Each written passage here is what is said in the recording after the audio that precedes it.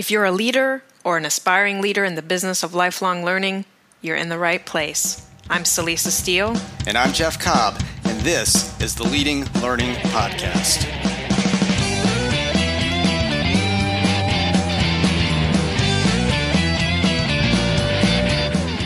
Welcome to episode 245 of the Leading Learning Podcast, where we speak with Richard Millington, founder of the community consulting firm Feverbee and author of Buzzing Communities. Rich was a guest way back in the first year of the Leading Learning Podcast, and we thought it was past time to have him return to talk about the evolution of online communities and the role they're playing in our current circumstances. Jeff, what ground do you and Rich cover? Well, as you suggest, Celisa, we do focus a good bit on what's happening with online communities in the midst of the pandemic we're currently experiencing.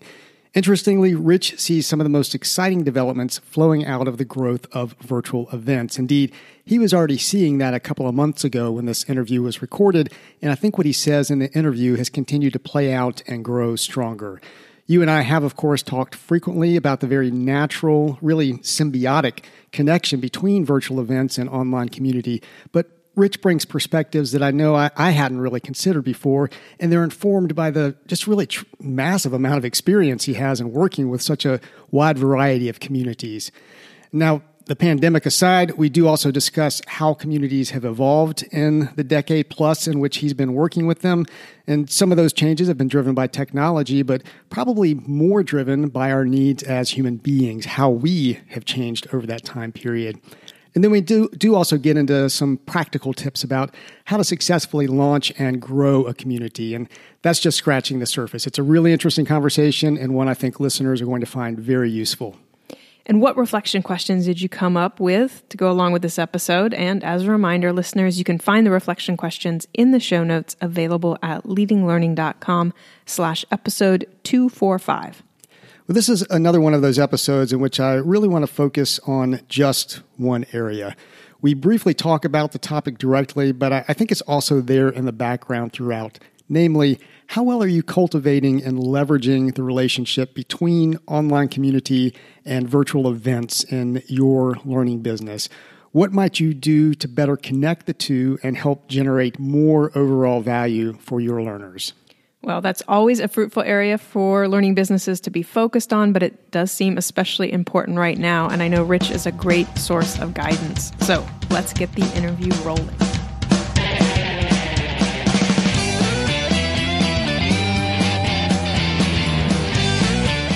Hello and welcome to the Leading Learning Podcast. I'm Jeff Cobb, and today my conversation partner is Rich Millington, founder of Feverbee, an international community consultancy, and he's also the author of Buzzing Communities. And Rich's clients have included Google, Facebook, Oracle, Wikipedia, Greenpeace, and many, many more names that you'll recognize. And he also has had his brief 15 minutes, well, maybe more like 45 minutes of fame, joining us on the Leading Learning Podcast before. But that was way back in episode 47. So looking forward to catching up again. But first, Rich, welcome back to the Leading Learning Podcast. Yeah, hi, thanks. It's great to be back here. What episode are you on to now? This will be, well, I'm not even sure. I think it's going to be episode 237, 238. We haven't decided. Wow, congratulations. So, that's incredible. Yeah, so nearly 200 episodes ago that you talked with us. A lot of water under the bridge since then. So we've been doing something right, I think, and I know you have also in the meantime. And so why don't we start off with, I gave that, very quick little blurb about you there, but can you tell us a little bit more about who you are and what you do? Sure. So I'm the founder of a community consultancy called Feverbee, and we do one thing extremely well, which is helping organizations build the best communities that they possibly can. The communities that are going to change the lives of their participants and ideally change the way that all organizations do business, the way that they engage with their members, and all of the great things like that. So that's very heavily involving principles of psychology and bringing those principles of psychology into constructing these amazing online communities. Well, maybe we can talk about some of those psychological principles. I love that aspect of community. And of course, it relates into learning well also, which is, the focus of this podcast and our work. But before we go any deeper into those sorts of details, though, I want to make sure that, that we and the listeners are on the same page. So can you tell us what you mean when you use that word community. Seems like people have a lot of meanings for it. Yeah, I mean, if you talk to 10 people working in the community space, you'll have 10 different definitions, I think. So I think there's two definitions that seem to work well, and it depends on your perspective. The first one is very specific.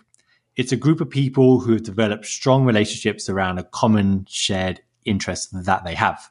So if you hang out with your buddies, that play the same Dungeons and Dragons game together, or if you play football with your buddies, or like if you're in the local neighborhood where you live, that could be your community, the place where you feel that you belong, and that incredible sense of connection that comes with it. The definition I think is more common today is a group of people who interact with each other online. And that can be people that just come and ask a question and leave. Or it could be people that do fit into that narrow band of we're together, we're building that sense of community, we feel that we belong here. So these days, I would skew more towards that broader definition, people that interact with each other online around a common interest. They might not always have the same strength of relationships, but they're part of something, they're contributing. Even if they're just watching and listening, they're still contributing by their watching and listening to that community. Mm-hmm. And now we were talking a bit, before we hit the record button about these kind of being strange times, how our sense of time is even a little bit off. And for anybody who's, listening way out in the future, we're, right now in the midst of this whole COVID-19 pandemic. It's changing everybody's lives. I'm wondering what kind of impact you're seeing on people's interest in community, people's participation in online communities. How has the current situation been changing things in the whole online community world? Yeah, I wish there was a single answer I can give, but I think the reality is that it depends on the community. There are some communities around a more general topic area. Let's talk about sites like Reddit, Stack Overflow that are definitely seeing a surge in activity. And then there's like the typical brand communities that are seeing a decline in the level of participation, especially those related to products that you buy or sell. If you're not buying as many products as you used to, you have less questions to ask, and so on and so forth. I think what's really interesting, though, besides just the level of participation, is the type of participation. The level of innovation we're seeing now in the way that events are going online, in the way that people are engaging and participating in brand new ways, I think that's so exciting. And if there's any green sparks or green shoots from this terrible situation, it's the sheer level of innovation that's taking place in some of these communities. I've seen clubs that are now going online and people are like dressing up and they're dancing like in their living room, but it's still connected via Zoom. It's still a part of an amazing community. We're seeing a level of innovation in schools and classes that were formerly offline and now taking place online, and how you keep people engaged when they are surrounded by all the things that can distract them so often. So I think we're seeing an incredible level of innovation, especially with events. I think events, I don't think we've even scratched the surface of what's possible with events at the moment, especially on tools like Zoom, on Slack and the other channels that are out there. And I think we're going to see new communities that are being formed today, new technologies being started today that are going to perpetuate long after this is finished. So I'm excited about what it's going to look like a year from now, once all this, or 2 years from now, whenever this terrible situation is passed. But there's definitely some interesting things that are going on here. Well, I completely see that as well. And I'm wondering, you mentioned a number of times there, online events, Zoom. I feel like people are living on Zoom right now. I mean, are you seeing? Yeah, I mean, are you seeing a lot of effort to kind of connect something like Zoom, which is that online live video type interaction? Well, I guess, when I think of online community, in my world, for example, Higher Logic is a big presence, just to name a specific platform, sure. And it's more of a discussion forum type thing. I mean, have you seen a lot of effort to kind of bring those sort of more traditional community type platforms together with a Zoom or, with a GoToWebinar or whatever it is? And it seems to me like you're getting all the pieces of what might be part of a big like conference type event where there's a lot of networking, a lot of, walk in the hallways, communicating with each other. And then you do also have, the live sessions, education being delivered, keynotes being delivered, that sort of thing. Are you seeing that type of thing going on a lot now? To a certain extent, I don't think a lot of the larger organizations using platforms like Higher Logic or Chorus or Salesforce or those platforms have really quite got to where they need to be. The really exciting stuff for me are people that are building these communities from scratch using very cheap tools like Zoom and Slack. And so forums will always have their place. If you want to document knowledge, if you want a discussion where you can see the history of that discussion, if you want to be able to search for that information, then forums are fantastic for that. But in terms of getting people together and sharing an experience right now, in terms of sharing what we've learned today, in terms of what we plan to do tomorrow, then tools like Slack and Zoom combine so well together. And I'm really excited about that. I'm really excited about tools like Zoom. Most people haven't even scratched the surface of what you can do with Zoom yet. I mean, it's very easy to have a large group, a few hundred people that are attending a session, and then put them into their own groups of twos and threes where they can talk to just one another and then bring them back into that big session as well. Zoom has the features that let you do that, and most people aren't even using them yet. And that's exciting. On the forum side, I think forums will definitely have their place, but I think a lot of the discussions that are taking place right now seem to be more related to live discussions in the moment, how people think, how people feel, rather than the more forum-based discussions along the lines of what works, I'm having this situation, how have you solved it?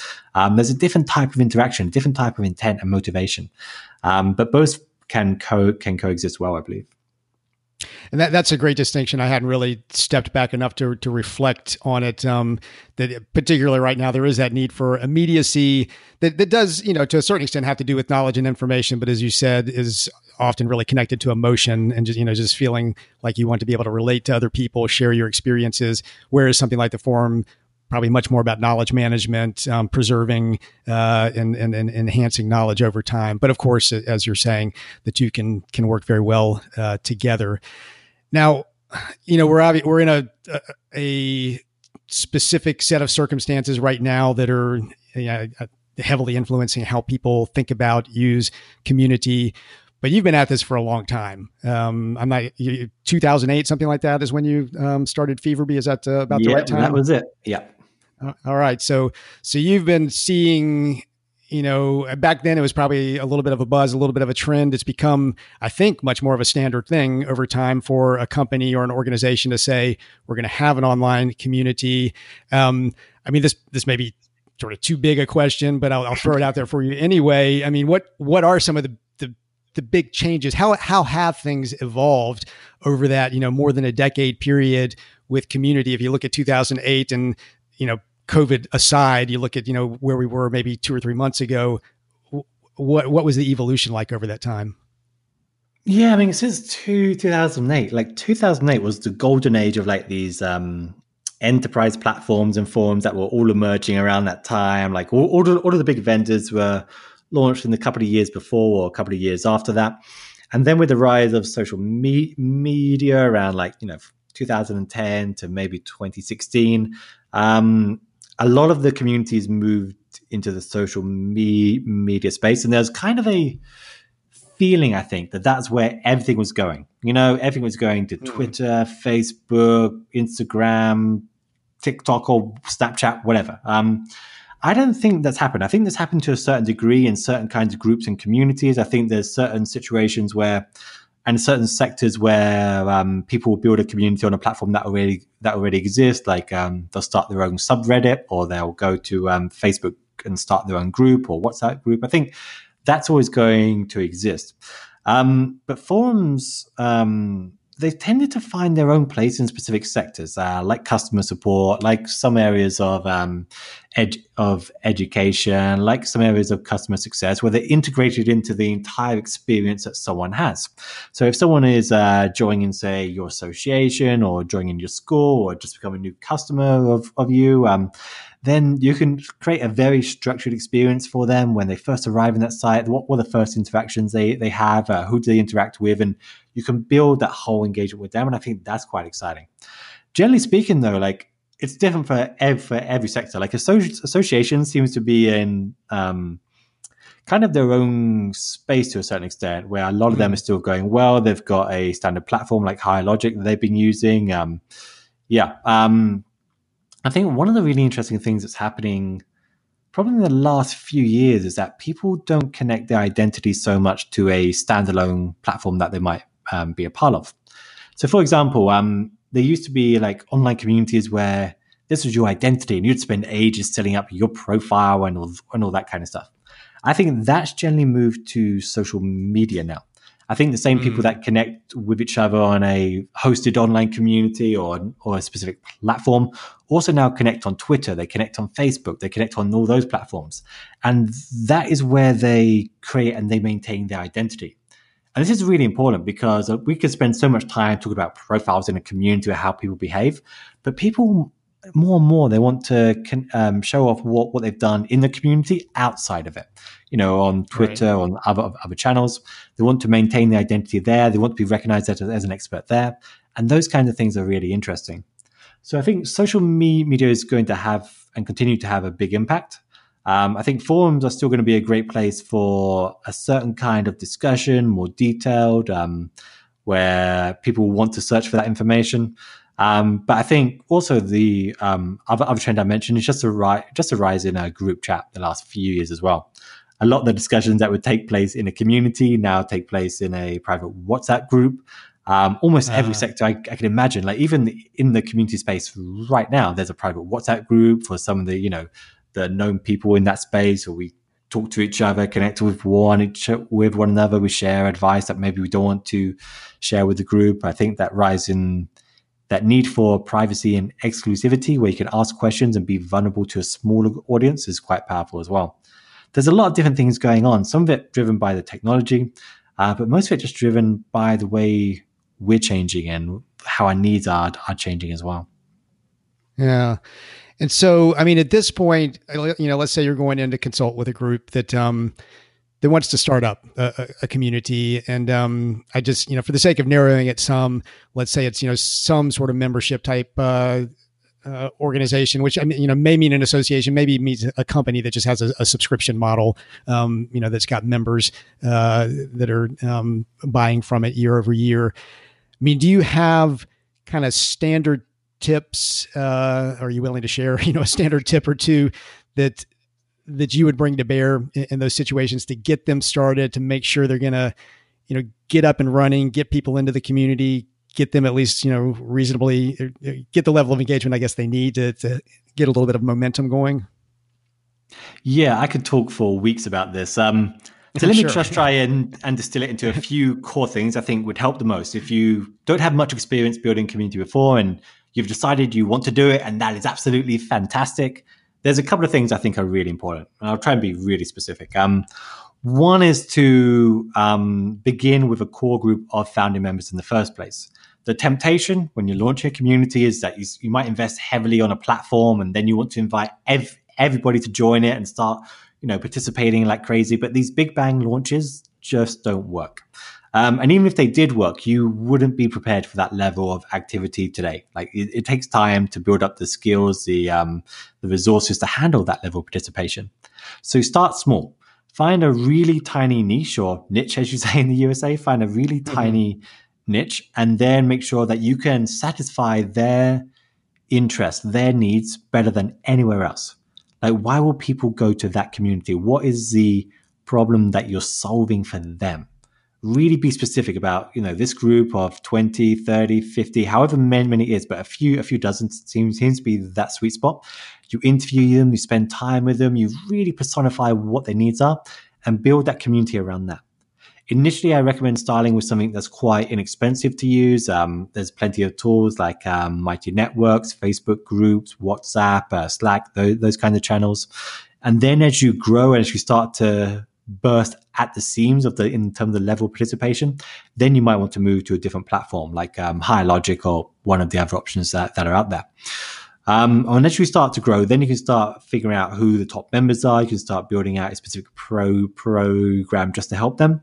And usually they're most motivated by access to you, access that they get that other people don't get. It's one of the biggest motivators that people have. And then continue scaling that program gradually. Don't try and have this mass rush of activity. Make sure it works as a small community before it becomes a big community. And then you can invest more in the technology as the community grows instead of a massive upfront investment. So at this stage, as you say, go from 50 to 100 members, you start looking at creating content and newsletters and digests and those kinds of things. You want to be figuring out what the toughest challenges that your audience has, and then starting discussions and questions and live activities where people can solve those challenges in that community. Try and have a series of milestones in place, like things that you've achieved, things that are coming up, things that the community can contribute on together. So there's always that sense of momentum. You always feel like you're growing and there's more and more activity and participation and success. And don't be shy of sharing the success stories from the community with the community. If one member has used the resources of the community and succeeded, then share that with the community. That's a powerful asset and resource that you can use. And finally, and again, this is a huge topic and I'm just distilling it to a few core points, try and figure out what each person can contribute to that community. I mean, there are people that are going to have a high level of expertise. They can answer most of the questions, I'm sure, and that's fantastic. And these people are essential. But every single person to your community has skills, experience, or resources, or a perspective that they can contribute to it. Even if someone that's new to the topic, that's never had any previous experience to that topic, they know what it's like to be new to that topic. They can ask questions that's going to help the next person that's new to that topic. So you've got to figure out what are the resources, what are the assets that you can find ways for people to contribute to that community, because everyone can. If you design it right, everyone can contribute productively to that community. And the more that your members feel like they're making a unique, useful contribution to that community, the more they will continue to participate. I hope that helps in some degree. Well, that's fantastic, and I do appreciate your taking what obviously is a very, very large question that I know. I mean, you have so many years of experience around at this point that I have no doubt you could talk for quite a while on it. And I know that Feverbee does also offer some excellent training options around all of these different aspects of launching and running and growing a community. So we'll make sure we link to those in the show notes, as well as to your blog, which is a fantastic resource. So thank you. One of the sure, and I mean, one of the main things I hear in that, which, I think is, can put people off of community, but it's also at the core of why they can be so valuable, both in the value they generate for the members, but also any organization that has, a really vibrant, growing, engaged community. That's a tremendous business asset, so you're creating this tremendous value for your business, for your organization. But there's just no denying, based on what you were just describing, that takes quite a bit of work. Like just about anything that's worthwhile, the types of things you just described, you've got to put the time in to do. So, what I sort of have to ask about this, I know your specific focus isn't around, education or what might be described as learning communities per se, but it does seem to me, or at least I keep saying it, so I've gotten to the point where I definitely believe it now, that that learning in many ways is like the oil that greases just about any community. That if the people in the community aren't somehow learning from each other in an informal way, not conducting classes or anything, but continually exchanging knowledge and benefiting from each other's presence, that it's probably hard for a community to get much momentum. I mean, how do you think about the element of learning in a community? And I think I'm particularly interested in asking it now because there are a lot of discussions out there in the learning world about, learning in the flow of life, learning in the flow of work, and it seems like a community is a great place for that sort of thing to happen. So how do you think about learning and community? Sure. I think that's what's happening in every single interaction in a community. People are learning more about the topic. They're learning more about each other. They're learning more about what the social norms of that group are. They're learning what people like themselves do. And I also think that communities are the ultimate source of learning. I mean, you can study something on your own, but if you do it as part of a group, you're going to learn so much more. there's so much knowledge that's in a community that you can't search for on the internet. I mean, you can find out what the process of a cancer treatment is like, but if you want to know how it feels, if you want to know what fears that people have had before, like if you want to know what people have had to overcome in their own journeys, it's very hard to search for that. If I'm trying to find a trustworthy vendor to work with, I can find, a big list of vendors, but I don't know what the experience of working with them is. So I can get that level of expertise from a community. I mean, my favorite example was a couple of years ago, I decided to learn some programming skills. One of the things I really wanted to do was to be able to scrape the data from online communities and compare it and study it and analyze it. And I was really enthusiastic about this. And I took a course in statistics and Python. But even with the course, I felt like I didn't really know what I was doing. And you can go through all the exercises and it's structured and you kind of pick up things here and there. But when it comes to actually trying to do it, I felt completely lost. It's like when you learn a language it's like when you learn French in a classroom and then you go to France and you realize you don't understand what anyone's saying. Like there's a completely different experience in that. And so I just began doing it, trying to create a very simple scrape of one community. And every time I got stuck, I went to a community. Stack Overflow came up a lot. And I asked a question there, or I searched for another question that was asked. And every time I got an incredible answer. Like I was blown away by pretty much every question I'd ever had already been answered in that community, or there's someone there that could answer that question. And I think communities are fantastic at that because you're never going to be the first person with that problem, I'm guessing. And that means someone else has had that challenge before and they've overcome it. And they know not just the informative side of how to overcome it, but the emotional side as well. And that's a completely different experience. I mean, we worked with a community of architects a while back. And it's one thing to tell our architects what to study to pass the ARE exam. It's another thing entirely to give them that motivation, that connection, that idea of how to be emotionally ready for how intensive that is. That's a completely different thing.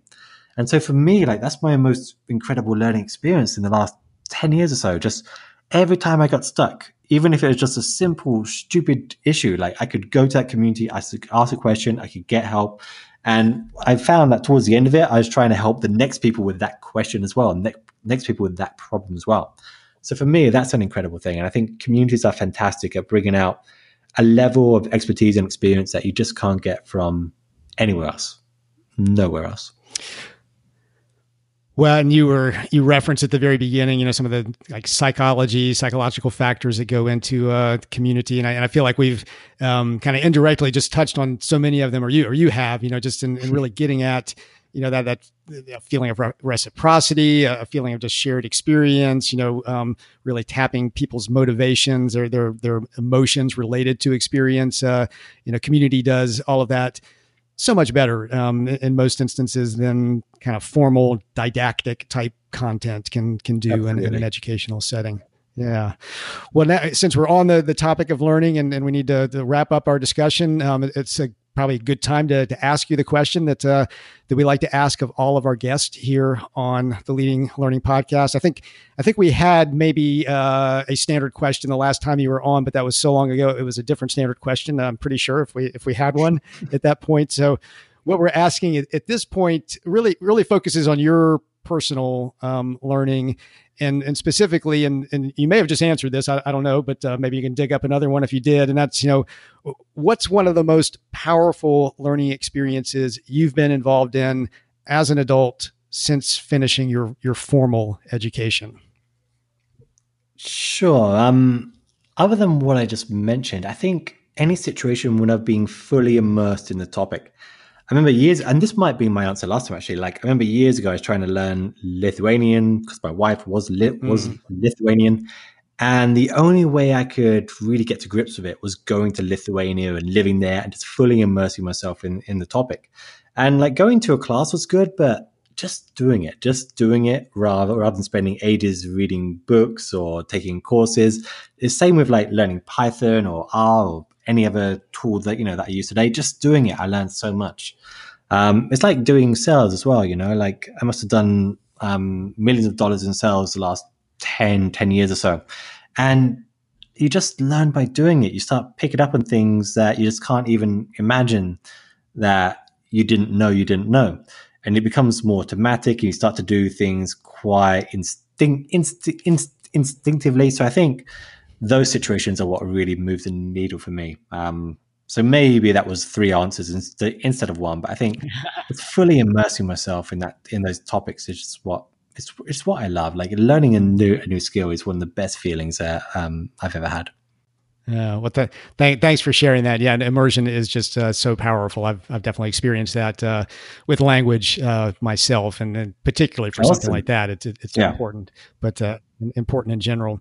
Well, Rich, thanks so much for taking the time to come back on again. I'm a big fan of your work. Yeah, and thank you so much. Want to make sure. Yeah, I want to make sure more people know about you. If listeners, and I'm sure they will, want to learn more about you and your work and maybe be able to connect with you, where are the places they should go for that? Yeah, you can connect with me at feverbee.com, or if you want to email me, richard@feverbee.com, or at Rich Millington on Twitter. Works well. Great. Well, fantastic conversation. Looking forward to seeing how things continue to evolve with you and Feverbee and the world of community. And and in the meantime, thanks again for coming on the show. Thanks a lot. Bye. That concludes the interview with Rich Millington. For show notes, go to leadinglearning.com/episode 245, and the show notes will include the reflection questions. How well are you cultivating and leveraging the relationship between online community and virtual events in your learning business? What might you do to better connect the two and help generate more overall value for your learners? And when you check out the show notes, you'll also see various options for subscribing to the podcast. If you're getting value out of what you hear, we'd be truly grateful if you would subscribe. It helps us to get some data on the impact of what we're doing. We'd also be grateful if you would take a minute to give us a rating on Apple Podcast. Go to leadinglearning.com/Apple. That will put you in the right place. Jeff and I personally appreciate your rating and review, but even more importantly, reviews and ratings help the podcast show up when people search for content on leading a learning business. Finally, consider following us and sharing the good word about Leading Learning. You can find us on Twitter by going to leadinglearning.com/Twitter, on Facebook at leadinglearning.com/Facebook, and on LinkedIn at leadinglearning.com/LinkedIn. We also encourage you to use the hashtag Leading Learning on each of those channels. Wherever and however you do it, please do follow us and help spread the word about Leading Learning. Thanks again, and see you next time on the Leading Learning Podcast.